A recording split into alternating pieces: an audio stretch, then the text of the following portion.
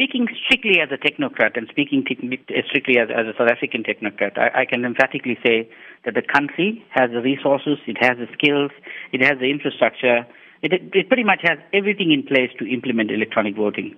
The one thing that will have to happen as a consequence for something like electronic voting to happen is that we will require a legislative change. The law as it stands right now demands paper-based elections. Now, it has been successfully implemented in places like Brazil, India, but there are those who oppose e-voting, saying that it can be manipulated, saying that it can prove quite costly as well. Your views on this? Well, actually, our neighbor Namibia has also implemented electronic voting. And Namibia is the first African country to implement electronic voting. But to revert to your question in terms of the elections being manipulated, it's absolutely true. There is a fear that you are outsourcing democracy by getting a software company to write the software for you, because many nations don't have the capacity or the time or the inclination to write the software, and there are a few companies that specialize in doing this particular one. So people are rightly nervous about this concept of outsourcing democracy.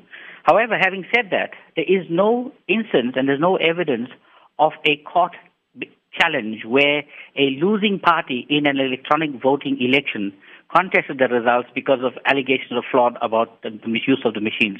In other words, there is no instance so far in elections that use computers for capturing ballots where people have made an allegation of fraud and it's been proven in court.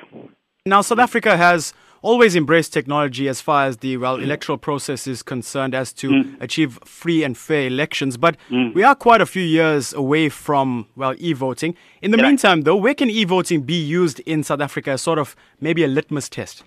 Okay. Look, I think that is a brilliant question and an important point. We've been talking about this whole concept of electronic voting for a long time now. And therefore, it is important that we make the legislative change to allow us to do two things.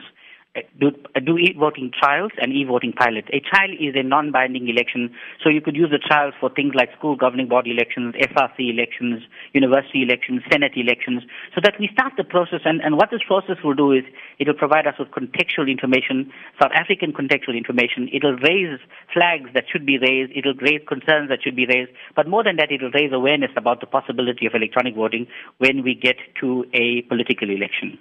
And I must also say that the cost of moving to electronic voting, we're looking at about, well, if you do the maths, there's 22,000 voting districts in the country, and if you had to have 3 or 4 machines per voting site, you're looking at a capital investment of 2.5 billion rand just for the hardware. Then you need to throw in training and things like that. So, in a case where we have water shedding, where we have load shedding, where we have a campus spring that is emerging, we really need to work out whether we have the funds available to make such a commitment.